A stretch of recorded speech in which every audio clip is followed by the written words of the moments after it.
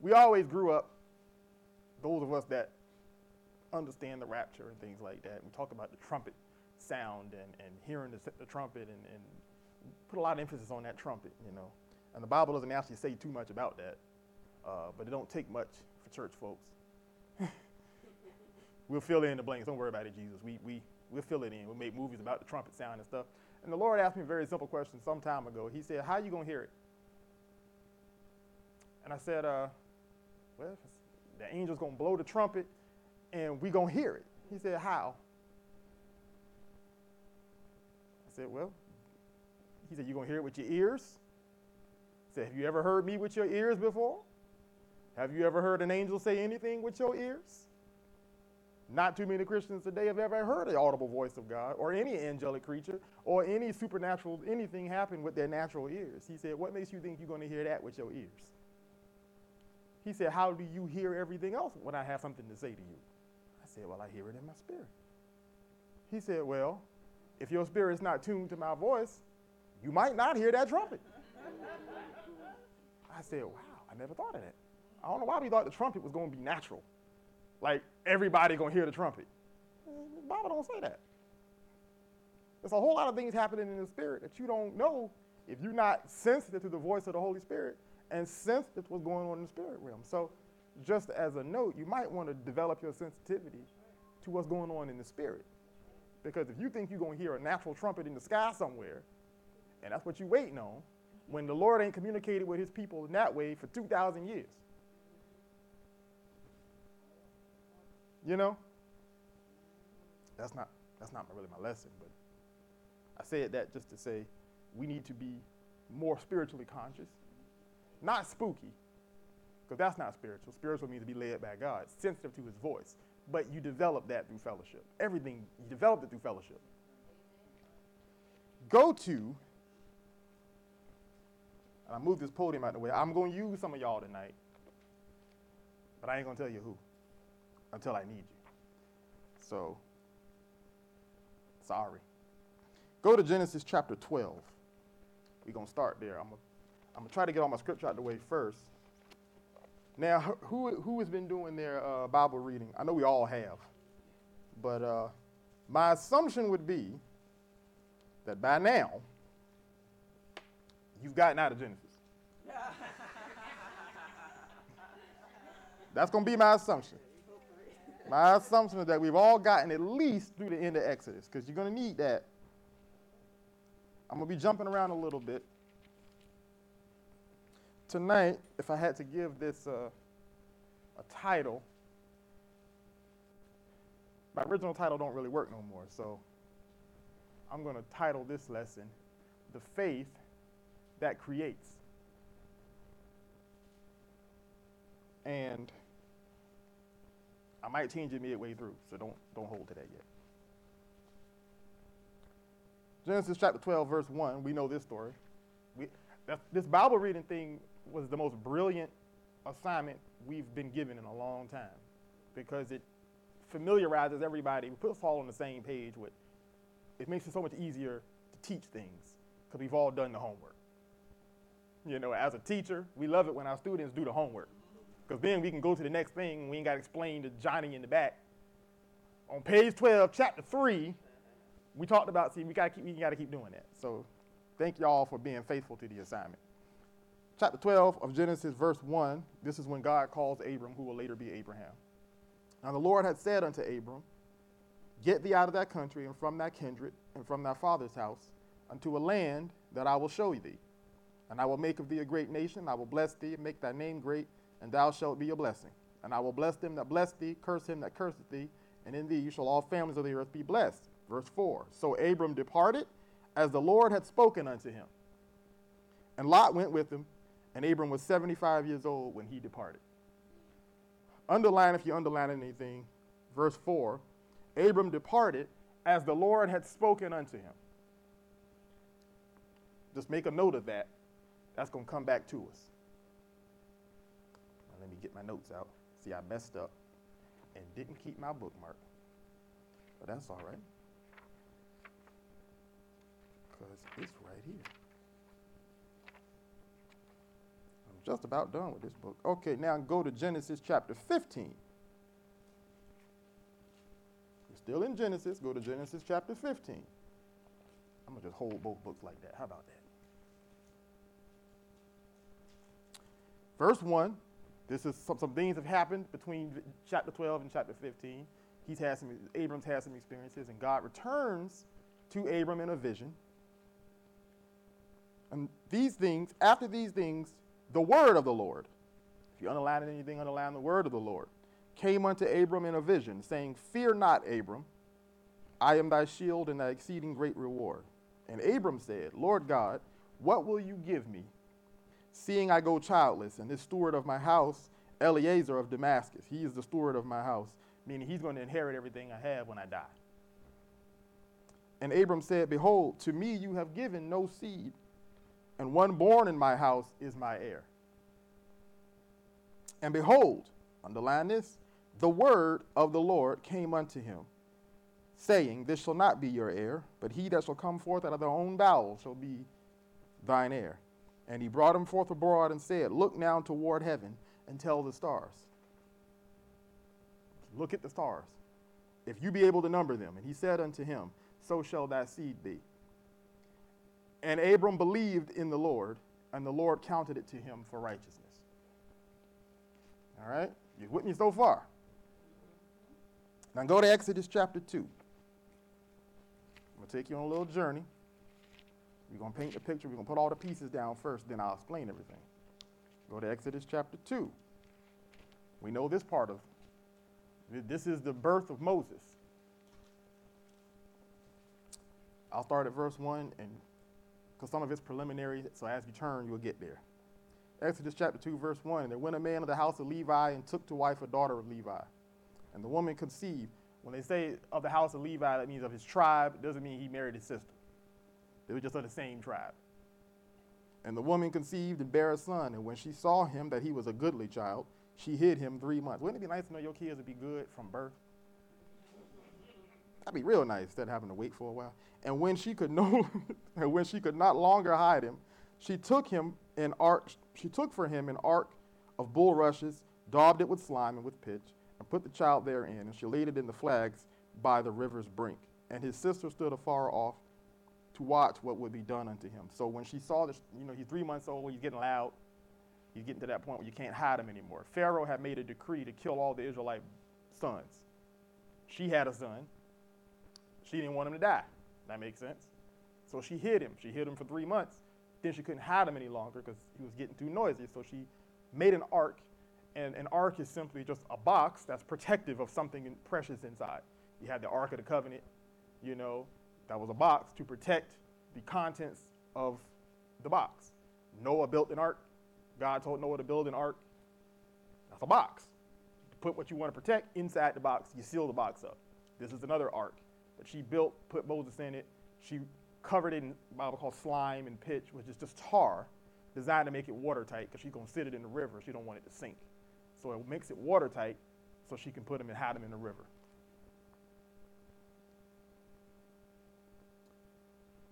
Verse 5. And the daughter of Pharaoh came down to wash herself at the river, and her maidens walked along by the river's side. And when she saw the ark among the flags, she sent her maid to fetch it. And when she opened it, she saw the child. And behold, the baby wept, and she had compassion on him and said, This is one of those Hebrew children that were ordered to be dead. But she had compassion on him, so instead of turning him over to Pharaoh to be killed, she held on to him. God is doing a thing to preserve his life. Then said his sister to Pharaoh's daughter. Now Moses' sister is talking to Pharaoh's daughter. She knows that's her little baby brother in there. So, but she's a servant. She's going to talk to Pharaoh's daughter. And she says, Shall I go and call to thee a nurse of the Hebrew women, that she may nurse the child for you? And Pharaoh's daughter said to her, Go. And the daughter went and got her mama, Moses' mother, to nurse Moses, so that the mother could have more time with her son. And Pharaoh's daughter said to her, Take the child away, nurse it for me, and I will pay you for it. So now the mother's getting paid to nurse her own child. And the woman took the child and nursed it. That's how God does. And the child grew And she brought him into Pharaoh's daughter, and he became the son of Pharaoh's daughter. He became her son, and she called his name Moses. And she said, because I drew him out of the water. So now he's being raised as the grandson of Pharaoh. They know he's a Hebrew. That wasn't the secret, but because Pharaoh's daughter loved him, Pharaoh couldn't kill him. So he's protected even though his Hebrew lineage is not hidden. You know, that old Ten Commandments movie, they lied. They made it look like that nobody knew he was a Hebrew. They knew he was a Hebrew, but Pharaoh, you know how daughters are. They can get whatever they want out of their daddy. I don't care that you passed a decree. You're not killing this one. This one's mine. That's what happened.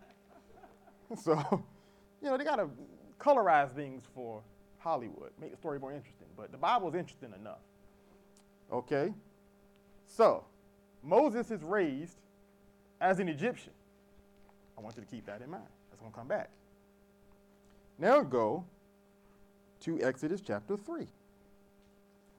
Now, in order to really tell this story completely, I'd have to read the whole chapter, but I'm not going to do that, so I'm just going to summarize the important points, because it's going to take chapter 3 and chapter 4. Moses saves the life of one of his fellow Hebrews, and he kills an Egyptian in the process. So he flees for his life because he doesn't want Pharaoh to kill him out of retribution. He's an adult now. He runs off. He finds the wells of Midian. Jethro is the priest of Midian. He's the leader of that tribe, the Midianites, and they are kindred to his people, the Hebrew. He falls in love with one of his daughters, marries his daughter, becomes Jethro's son-in-law, and he decides to take a position as the keeper of Jethro's flocks. So he's watching over Jethro's flocks, and he's learning how to shepherd. That's an important skill set for what God's getting ready to call him to do. He's got to learn how to guide sheep through the wilderness, that very same wilderness to that very same mountain. That's a skill set that he's developing in the home of his father-in-law. So verse 1 of chapter 3 talks about that. Verse 2 says, the angel of the Lord appeared unto Moses in a flame of fire out of the midst of a bush. And he looked, and behold, the bush burned with fire, but the bush was not consumed. So this is a divine fire. An angel of the Lord, a messenger of the Lord, has taken and covered this bush in fire, and it's a spectacle that Moses sees, and Moses becomes curious about it. So he draws nigh unto it. A voice comes out of the bush and says, take off your shoes, because the place you're standing is now holy ground. Don't track your dirt into this place. And when Moses drew near, verse 5, or say verse 6, moreover he said, I am the God of thy father, the God of Abraham, Isaac, Jacob. And Moses hid his face, for he was afraid to look upon God. And then the Lord calls Moses. I'm going to skip through a little bit. Verse 10, God calls Moses. He says, come down therefore, and I will send you unto Pharaoh, that you may bring forth my people, the children of Israel, out of Egypt. And Moses said unto God, who am I, that I should go unto Pharaoh, and that I should bring forth the children of Israel out of Egypt? And he said, and God said to Moses, certainly I will be with you, and this shall be a token unto you, that I have sent you. When you have brought them forth out of Egypt, you shall serve me upon this mountain. But listen to God's response. God said, certainly I will be with you. That was God's initial response to Moses. I will be with you. Because Moses said, who am I to go to Pharaoh? Remember, Moses was raised in Pharaoh's house. He knows the Egyptian culture. He was raised in it. He knows how powerful Pharaoh is. He knows how frightening Pharaoh can be. He is not a person who's not aware of what he's getting into. But God tells Moses, I will be with you. So Moses asks God another question. Moses says, when I come unto the children of Israel, and they say unto me, and I say unto them, the God of your fathers has sent me, and they shall say to me, what is his name? You have to understand something. All the Egyptian gods had names. At this point, the Hebrews had been slaves to the Egyptians for 400 plus years.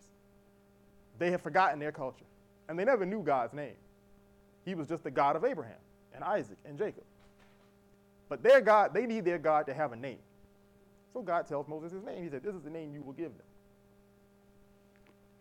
And, the Old King James Version has I am that I am in all caps. Without getting too deep into that, that's not actually what he said.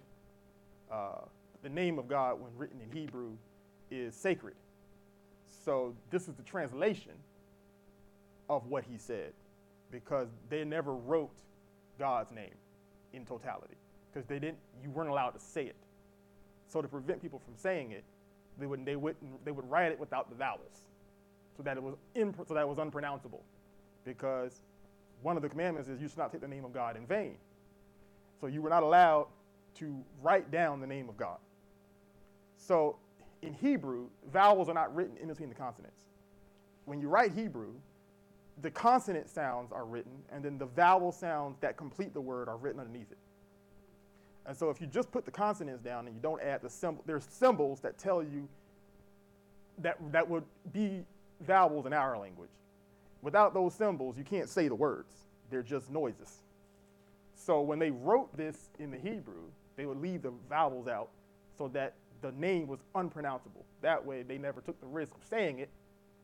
And that's why we have certain variations of God's name today, because people put the vowels back in and they kind of, anyway, that's a whole history to that. But that's why it's written that way. He says, that's the name you give them.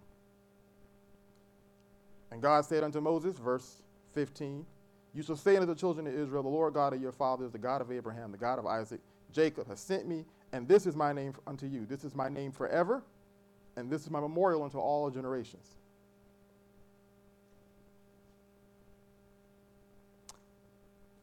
Chapter 4, they're having this long conversation.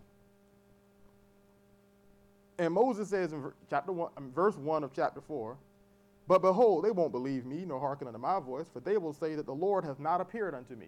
Now he's issuing another challenge to God. They're not going to believe me because they can't see you, and they're going to call me crazy. They're going to say that I'm spouting off. I don't know what I'm talking about. And the Lord said unto him, what is that in your hand? He said, it's a rod. He said, cast it on the ground. He cast it on the ground. It became a serpent. So God performed a miracle for Moses' benefit, not for the Egyptians' benefit, for Moses' benefit. Because it's just Moses and God right here. Ain't no Egyptians around. First time that rod became a serpent, it was not to impress the Egyptians. It was to impress Moses. And the Lord said, put forth thy hand, take it by the tail. He put it forth, and it became a rod again. And the Lord said unto him further, I'm skipping through to verse 6, put your hand into your bosom. He put into his bosom. When he took it out, it was leprous, white as snow. Then he put it back, became whole again. That's another miracle. That's another sign for Moses' benefit. There's no Egyptians there. This is for Moses. Keep that in mind. Now go to verse 10.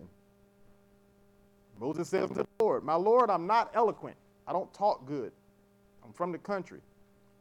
Neither heretofore, nor since thou hast spoken unto thy servant, but I am slow of speech and of a slow tongue.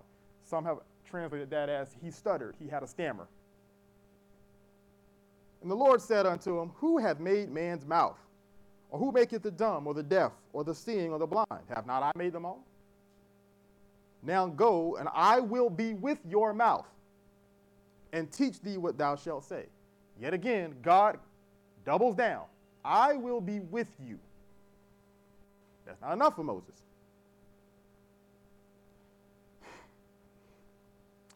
Verse 14. I'm sorry. Yeah, the verse 14. And the anger of the Lord was kindled against Moses. Now, he was not angry when he first started talking to Moses. But after talking to Moses for a little while, God is starting to get a little hot under the collar. Because Moses just won't go. And he said, Aaron's a better speaker than you. He's your brother. I'll send him. And to summarize the rest of that chapter, he says, for the sake of the Egyptians, you will be like a god, and Aaron will be your prophet. You tell Aaron what to say, and he'll do the talking. Now, when he first called Moses, he didn't say anything about Aaron, because Aaron was not part of the deal. But Moses won't go because he's afraid, and God being with him is not enough. So he says, okay, what do you need to get you off this mountain? Aaron, he's a good talker, so he'll do the talking, but I'm not going to talk to Aaron. because I didn't call Aaron. I'm going to talk to you. And you're still going to do the job. But now you've added in a person that wasn't in the original plan. Going somewhere. So stay with me. Now, we know the story. He goes to Pharaoh.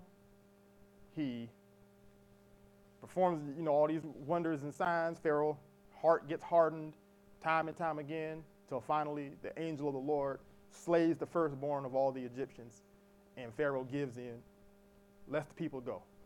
Moses leads them out. God tells them where to go, takes them to Mount Sinai. He performs signs and wonders. There's a pillar of fire from heaven that leads them at night so they can see where they're going.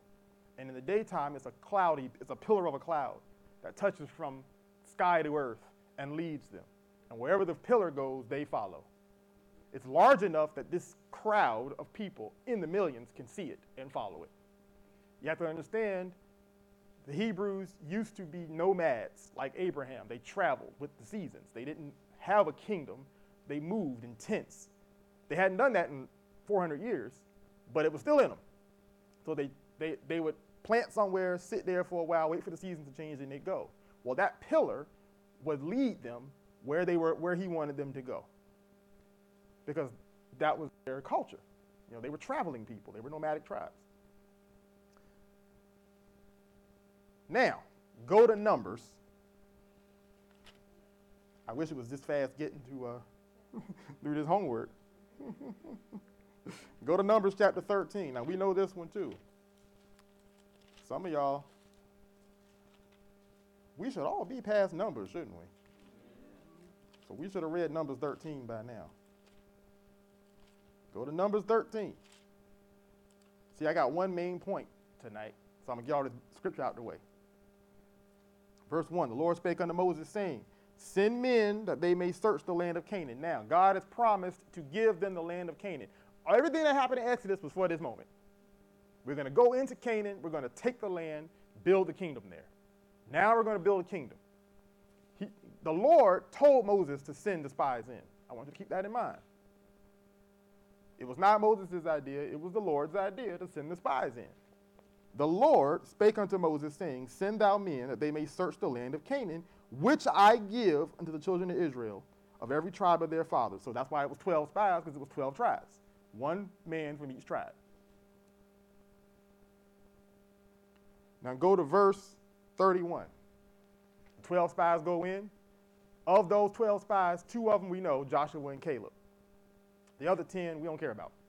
Their names are given, but they messed it up for everybody.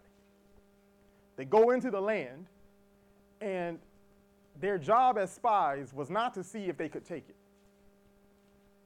That's not what he sent them in there for. He sent them in there to strategize how to take it. Not if they could take it, because God already told them, I've given it to you. But just because God gives you something doesn't mean you don't need a strategy. Sometimes we think that if God promised me this, I can just sit on my butt and it'll come to me. And that's not true. God will give you a strategy to receive what he's promised you. This was part of the strategy. Go in, see what the land looks like. Where are the mountains? Where are the hills? What kind of cities do they live in? Because we got to take these cities. I need to know, as a military strategist, I got to know how to take this city versus that one. If they live in walled cities, you attack walled cities differently than you would a colony of tents, right? It's not whether we can, it's how we're going to go about taking it. That's why he sent them in there. But when they come out, 10 of them say this, verse 31, but the men that went up with them said, we be not able to go up against the people, for they are stronger than we. And they brought up an evil report, underline evil. The Bible always calls unbelief evil. The Bible says that an evil heart is a heart that is one that is in unbelief. Anytime you get into unbelief, the Bible calls that evil. Because unbelief means you have demoted the word of God. God said the land is yours, you say we can't have it. That's evil. They brought up an evil report. They didn't say the land was bad. They brought back clusters of grapes and milk and honey and showed how good the land was. So when it says an evil report of the land, it's not saying they thought the land was bad. They agreed that the land is good. The evil in their report was, we can't take it. The land through which we have gone to search is a land that eateth up the inhabitants. It's so big. And all the people that we saw in there are men of great stature. And we're tiny. We're like grasshoppers in our own sight. Now chapter 14, go down to verse 6. Joshua the son of Nun and Caleb the son of Jephunneh, which were of them that searched the land. They rent their clothes. Renting your clothes was a gesture of sorrow or a great, it was an emotional response. It was a symbol that I am displeased. It was a great sign of displeasure. The evil report these other guys are bringing, Joshua and Caleb was cool because they didn't take it personally. They were offended for the Lord. That's why they rent their clothes. And you'll hear that in what they say. They spake unto all the company of the children of Israel, saying, the land which we passed through to search, it is an exceeding good land. If the Lord delight in us, then he will bring us into this land and give it us, a land which floweth with milk and honey. Now watch what they say next. Only rebel not against the Lord, neither fear the people. For they are bread for us. Their defense is departed from them. And watch this next line. And the Lord is with us. Fear them not. Now there are 3 times in all that I've read, now that I got through all that. How much time did I use up to do that? Okay, I got time. 3 times, Abraham, Moses, Joshua, and Caleb. The Lord says the same thing to all 3 of them. I'll be with you.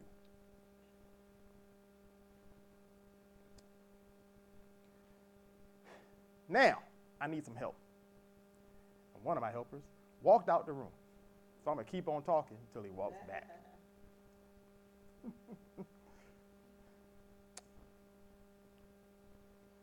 He says, I'll be with you. Now watch this. I want you to notice this. The attitude of faith comes in layers.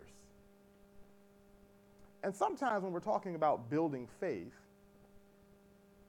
we used to use this analogy of faith as a muscle. My dad always taught it that way. Pastor Dan has taught it that way. I've taught it that way. It's a beautiful picture of how to think of building your faith like a muscle. You exercise it daily, you feed it right, and it gets stronger. That's how faith grows. That's how muscle grows, right? But you know, you got more than one muscle in your body. Now, the way you build a muscle is the same principle. You put enough pressure on it for a long enough period of time to break the muscles down to encourage growth. And then you let it rest and it grows. That's how you do all muscle building. But the type of exercise you do for one muscle is different than another. So if I'm doing bicep curls, my legs aren't benefiting from that. If I'm doing squats, my arms aren't benefiting from that. You're not working one exercise for all the muscles. The principle is the same, but the movement is different depending on the muscle I'm trying to build. Everybody with me on that? Anybody confused about that? Okay, good. God called Moses, a man who was raised by Egyptian in Egyptian culture. Egyptian culture weighed heavily on him because that's how he was raised. But the key thing about Egyptian culture was that it was all based on works. See, they worshiped demonic spirits in Egypt. All the Egyptian gods you read about and hear about, those were the names of demonic spirits. And those spirits would manifest and do things to mesmerize the people. This is Old Testament. These spirits were free to do what they wanted. Jesus hadn't come on the earth yet. They were not under the foot of man at this point. And they were objects of worship by the Egyptians. The first few miracles that Moses performed, the Red Sea in the blood, the turning the rod into snakes, the Egyptian magicians did the exact same thing. Remember that? They did the same thing by their gods. So Pharaoh was like, well, see, look. Now, God's snake ate the Egyptian snake to prove his dominance. But they still turned their rods into snakes. But as things went on, there was a point where the Egyptian gods ran out of power. There was things God could do the Egyptian gods couldn't do. And when God smote the firstborn of all the Egyptian gods couldn't do anything to save them.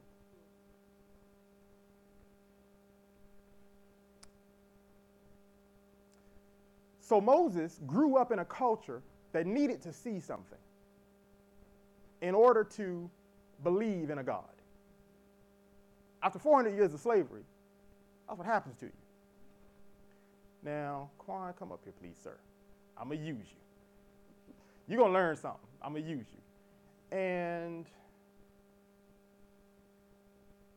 actually, you know what? This is going to work out even better. You stand right here, no, stand there and face that way. And I need somebody short.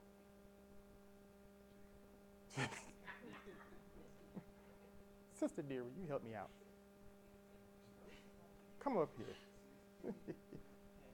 I call her sister dear. I need somebody where the height difference is obvious and the animosity is real. Now, I'm just playing. Now, for the sake of this analogy, you're going to be the devil. And you are going to be the children of Israel. Or you're going to be Pharaoh. You can be children of Israel. You can be a Christian. You can be a devil. You're going to represent oppression, and you are somebody being oppressed. All right? Y'all let me know our roles. You ain't got to do nothing. Just stand there. I wanted a height difference. I was going to call Michaela, but I think her hair is too high. I needed a height difference because you got to look bigger than the person you're oppressing. That's why I picked you. All right, now, the children of Israel have a problem. All they've seen was their oppression. 400 years. They know the strength of their oppressor. Moses included, because when Moses meets God for the first time, he tells God how big Pharaoh is. He says, who am I to go to Pharaoh? I know how big Pharaoh is. You're just a plant on fire. So God has to do some stuff to convince Moses that he's more than just a talking plant. Because Moses is used to being impressed by the power of Pharaoh and Pharaoh's gods. And many of us, when we're under oppression, it's because we're impressed by Pharaoh's gods. We make the oppression big, okay? Now, if you start praying, come up here, Tristan. Come here, young man. Just do it. Just obey. You'll be blessed. Come up here. That's all right. If you don't do it, I'm going to call somebody else.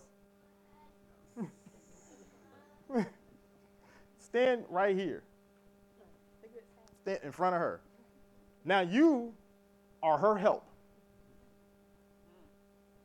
See that look you're making? You are going to fight this battle. No. For He's like, I'm not fighting my daddy. You said the other day, don't ever fight your daddy. I ain't fighting my daddy. Now, let me ask you a question and give me your honest answer. Based on your help that has arrived, you've been praying, how confident are you that you can take down this oppression? On a scale from 1 to 10, where would you put your confidence? 0. Good Lord. No confidence whatsoever for the young man. Why?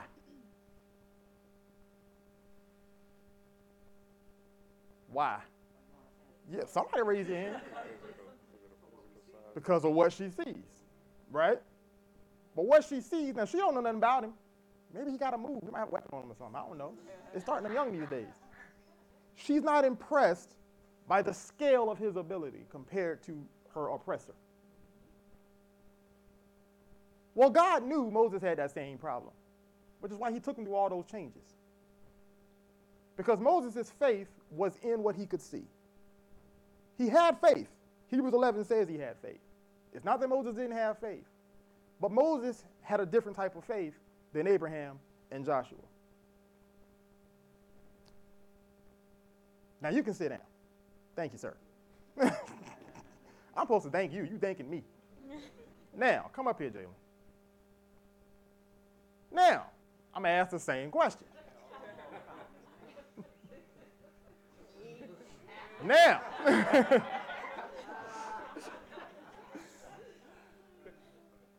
1 to 10, your confidence level, she embraces her deliverer.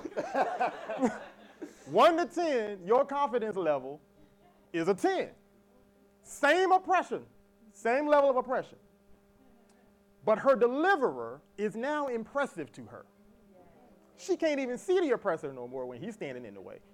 All she can see is the deliverer. Okay? Thank you. Y'all can sit down. I want you to see that. No, don't clap yet. I ain't done. I ain't got that much time. Don't, stop clapping. Stop clapping. So look. Freedom from oppression. The faith, when you want to build the type of faith that name an oppression. Somebody raise your hand and name something that can oppress you. Debt. What else? Drugs. What else? Sickness. Abusive spouse. You rolling them out there. So financial problems, health problems, drug problems, spousal problems, any kind of problem. Those are oppressions. Okay? Those are oppressions. Moses was called to free a people from oppression with the faith that Moses had. The way you develop faith to be free from oppression is by magnifying the scale of the deliverer. Okay? The bigger you make the deliverer, that's how you build your faith for freedom from oppression. God had to become bigger than the Egyptian gods to Moses so that he would be able to free them from oppression. Okay? We all like that way that sounds. But that's not the highest level of faith. Because Moses' faith is not the kind of faith that builds. Moses' faith is the kind of faith that frees. I can get you out of Egypt by magnifying God, which is important.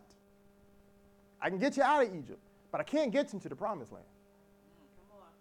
I can get you from under oppression, but I can't build with that kind of faith. And here's why. Because when you are going to build something, all you see is nothing. Now, God called Abraham. We read about Abraham. God gave Abraham his word and nothing else. He didn't perform not one miracle. He didn't do anything magical or special.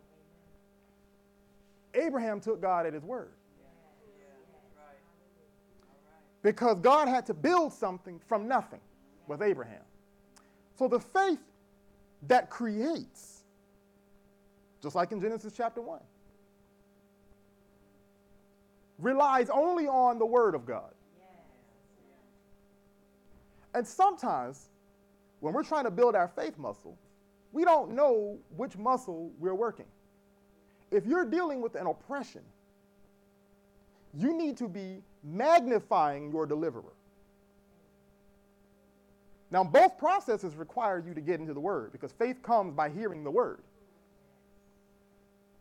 But the word that magnifies your deliverer builds your faith for freedom because it reduces the size of your oppressor. And so if take for instance, you got a financial need. You want scriptures that glorify the wealth of the Lord and his generosity towards his people. You want to feed on that.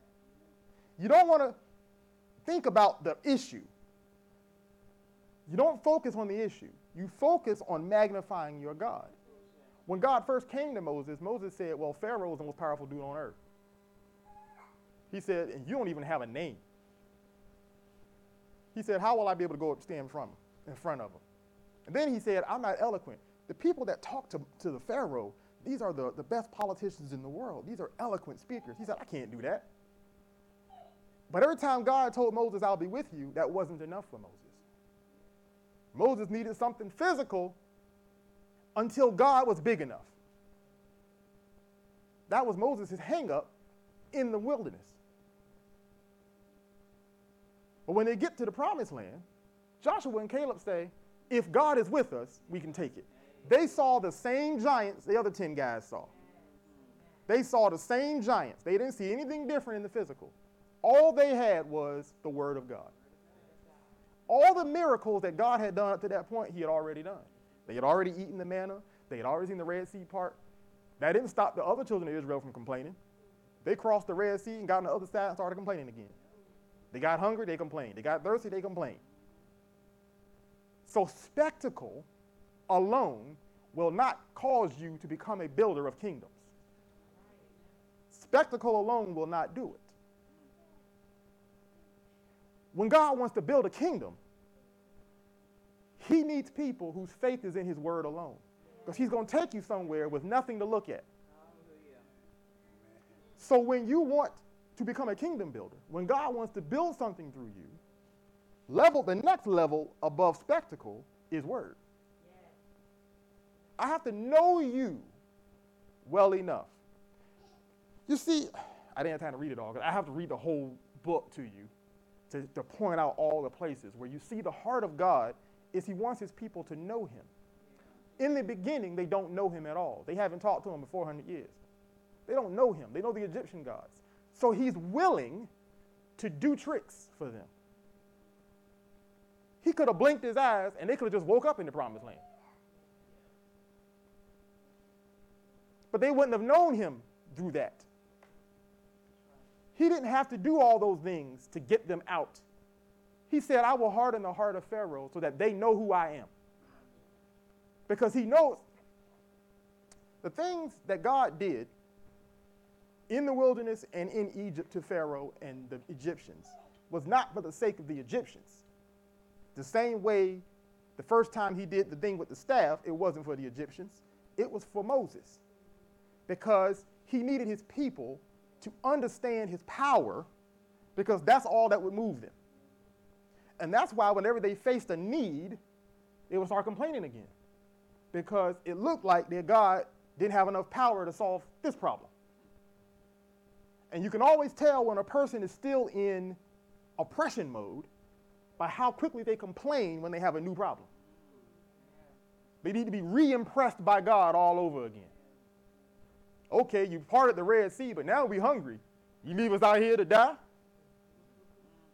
So then he has to re-impress them all over again. So they wake up and there's manna all over the ground. Then they get thirsty. Well, you left us out here to die of thirst. So then he got to produce water out of a rock. And what happens is they get into this quid pro quo relationship with God. You are only my God when you prove yourself to me. Because, see, the demonic spirits, that's what they had to do. But they didn't have real power. So they get forgotten about. God said, I'm not going to have that relationship with you forever. He said, I want a people that knows me. So when I say do something, that's all they need. That's why Joshua and Caleb were the only ones that got to go in from that generation. Because out of everybody in that generation, Moses included, they didn't take Egypt with them. Moses led them out, but he never got Egypt out of his system. He never got Egypt out of his system. He spent 40 days in the presence and the fire of God on top of Mount Sinai. Because he needed the spectacle to lead these people. It wasn't that he didn't love God, but part of his allegiance to God was how impressed he was by him. But God didn't want to have to do that forever.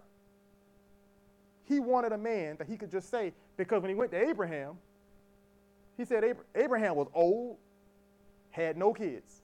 His wife was old, couldn't have kids. And he said, Abraham, I'll make you the father of many nations. Abraham said, okay. He showed him the stars. He could see the stars anyway. The stars weren't new to Abraham. He showed him the sand. He could see the sand anyway. All he did was attach the word of God to that image. He didn't fly him into space above the earth and rotate him in some kind of a miraculous spectacle. He said, look up at the stars. He said, your seed will be like that.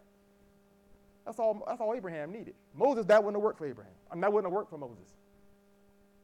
And a lot of times when we're dealing with oppression, we become so focused on the oppressor that we need our God to become bigger. And God understands that. But once you're free, the next level is not to go back and require God to be bigger again. The next level is by your word alone. Your word alone. When you want to see a mature Christian, find the one who the word of God is enough. The word of God is enough.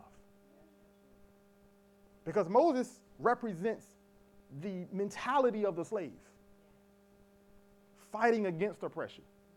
Joshua and Caleb represent the mentality of the king, going to build something out of nothing. And if we always stay spiritually in the oppression state, where the government's going to pieces, we got problems. My marriage is going to pieces, we got problems. My finances are going to pieces, we got problems. You stay in that mindset and you're always trying to make God prove himself. You're going to get to a point where God's going to say, I'm not doing that no more. I said what I said. You either believe me or you don't. You ever had your kid ask you too many questions and you get to that line where you go, I said what I said? That's why Moses couldn't go into the promised land. Because God said what he said. And it wasn't enough. You have to be careful. The muscle for freedom from oppression is magnify God. But you got to know when you're free. Sometimes you're free, but you act like you're not. So you keep coming back to God for more miracles. And you can't build anything in miracle mode. Doesn't mean the miraculous isn't important. Jesus performed miracles. Miracles are supposed to be a part of our experience as believers, but as ministry to the unbeliever. Not as proof to us that God is real. And that's where we mess up. Jesus performed miracles not to keep himself in the right frame of mind, but because he was facing people who didn't know God. And they would only be attracted to him after a display of his power. Plus, he loved them. Sickness is against his will, so he destroyed sickness wherever he encountered it. But if you weren't sick, you had to hang out with Jesus by choice. That's why he didn't have a big church. He could fill a stadium with sick people and broke people and people with problems. But he could only fill an upper room after the crucifixion, because those people didn't have problems. They were loyal to his word. Remember what Peter said? He said, where are we going to go? You have the word of life. That's where his loyalty was to. His loyalty was to the word that came forth out of Jesus, not the miracles. And Jesus had done miracles for Peter more than once. He healed his mother-in-law. He filled his boat with fish after a long night of not catching anything. But that's not why Peter stuck with him. He said, it's your word. He said, I ain't going nowhere because of your word. And faith that's not grounded in the word will never build. It will not build if it's not grounded in the word of God alone. Because you're going to go into your promised land, and there's going to be giants in there. And it's going to be big, and it ain't going to have your buildings in it and your cities in it. It's going to be big and empty. And the Lord is going to tell you this is your land. And that's all he's going to say. That's all he's going to say. And sometimes we try to go from one miracle to the next to keep ourselves interested in who our God is. And he will not do that but for so long. Now, when you're a baby, you get a lot more miracles, because you're getting to know what he's willing to do and what he's able to do. But after a while, if you don't lock in on that word, you will never build, because you don't build with babies. You don't build with babies. You build with the mature. And the mature faith person, because faith is a lifestyle, right? We live by faith. The mature faith person is matured by how easily they attach to the word of God. Lord, you said it, so that's what it is.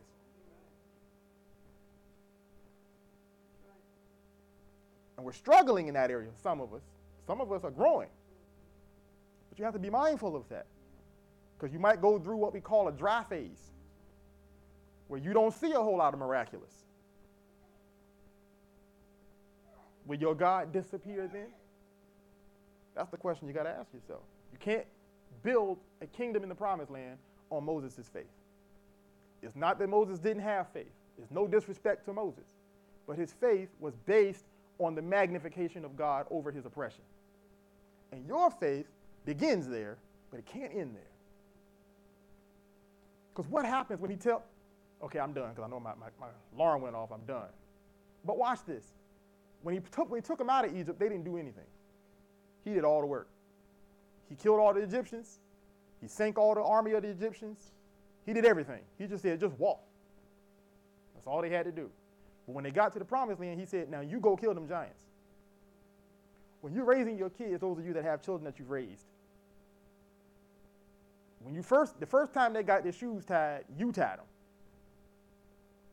The first time they rode a bike, you held on to it, or you put training wheels on it. But after a while, you tell them, now you do it. I ain't doing that no more. Because if they're ever going to build anything, they got to be able to do what they saw you do for them, for themselves. Doesn't mean you've abandoned them. It doesn't mean you've left them. But at some point, you want them to go do something else. And they got to come back to you to get their shoes tied when they're 23. You can't go no further than that. And sometimes we think we're dependent on God because we're overly dependent on miracles. I'm trying to stop. I'm going to just stop. We're overly dependent on miracles. We're not dependent on God. Because when he says, you go kill the giant, nope. If you kill him for me, I'll give you the glory. And we call that faith. Got to be careful. Amen? Amen. Amen.